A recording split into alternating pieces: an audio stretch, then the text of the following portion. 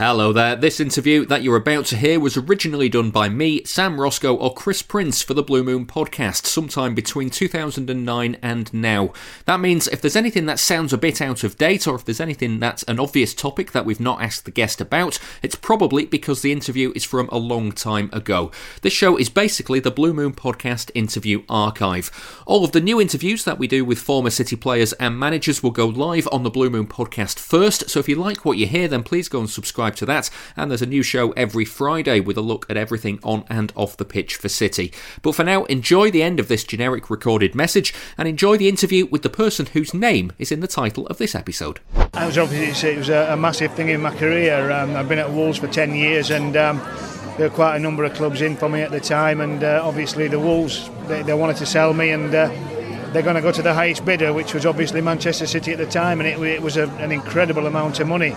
But yeah, at the time it was the first £1.5 million footballer, and it didn't really hit me as such until probably 3 or 4 months after my time after being at Manchester City.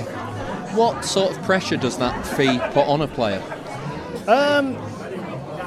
When I realised I was going to Manchester City and looked at the players that I was going to play with, likes of Paul Power, Joe Corrigan, Tony Henry, Asa Hartford, Gary Owen, Mick Channon and people like that, then you didn't see much pressure because they were having a good, decent run at the time. But when I signed on the Wednesday, unknown to me, the club sold 4 players.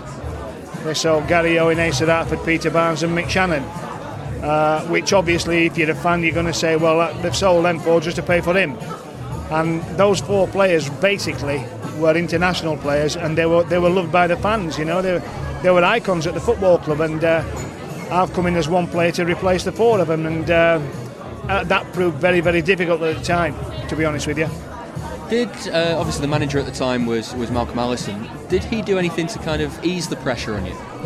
Yeah, Malcolm was brilliant, and also Tony Buck was fantastic with me, but it was just it was a difficult move, and there was nobody more disappointed than me when it didn't work. I mean, in actual fact, I actually signed a 10-year contract, and when you sell 4 players with the experience of those 4 players, and you replace them with younger players, where usually the younger players would get a game, come out for 2 or 3 games, go back in, come out again for 2 or 3 games, but we didn't have that luxury. We had Tommy Caton, God rest his soul, who was 15, Ray Ransom, who was about 17, Nicky Reed 17, Steve McKenzie, who was 17. So we had a batch of young players that if you're a manager, you'd bring them in for a game, like I say, and leave them out for 2 or 3 games. But we didn't have that facility, so those lads had to learn pretty quick.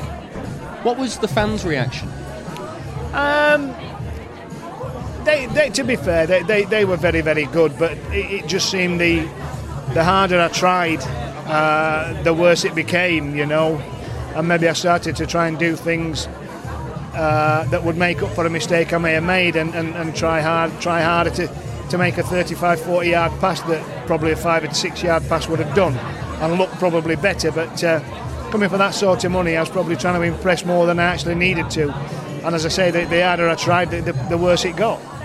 Did it hurt the way it kind of carried on and on and on all throughout your time at City? Oh, absolutely. Dear me, I've just said, it seems as though it was yesterday.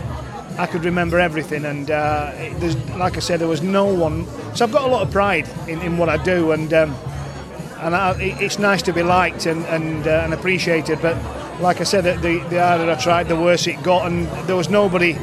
Literally, honestly, nobody more disappointed than me when it didn't work. If you had the chance, looking back at your career now, to change anything about that, would you have still made that move to Manchester City? Yes, definitely. Obviously, as you get older, you gain more experience, and there was a few things I did wrong at Manchester City, and I should have stuck there and battled it out and shown basically a lot more character than I did. And that will always hurt me and be in the back of my mind that I maybe walked away a little bit too easy instead of fighting my corner and winning everybody over and doing the job that I was brought in to do. Now, obviously, when you talk about being the first £1.5 million player, when you look at the fees that are spent on players these days, that it seems like an insignificant amount of money. So what kind of advice would you have for players who are record transfers? Well, they're great players in their own right. You know, you've got the Negredos, the Agueros, Gareth Bale's gone to Real Madrid. They are great players in their own right, but when I left Wolves to go to Manchester City, those sort of transfers were very, very few and far between. But now you're looking at, you know, it's commonplace that they're going for 25, 30, 35, 40 million. So they're happening all the time. But when I went, every man and his dog had an opinion. Now it's just commonplace, so they just get on with it. But whatever they go for, I mean, like Gareth Bale, just blend into the side and listen to what people are saying to you, and don't try and do anything that you're not capable of doing. Just play your way into the situation and play your way into the games. And I always say, make sure that the first thing you do is right. Make sure your first pass gets to its target. Make sure in your first tackle. Make sure in your first header, and that'll give you confidence and give you a boost, so that you know you're blending in with the team, and they're impressed with you, and it'll go from strength to strength. Why do you think some big money signings can hit the ground running and others struggle to kind of settle into the team? Maybe from what I've just said, you know, they settle in a little bit quicker. I'd only had one club previous to Manchester City, which was Wolverhampton Wanderers.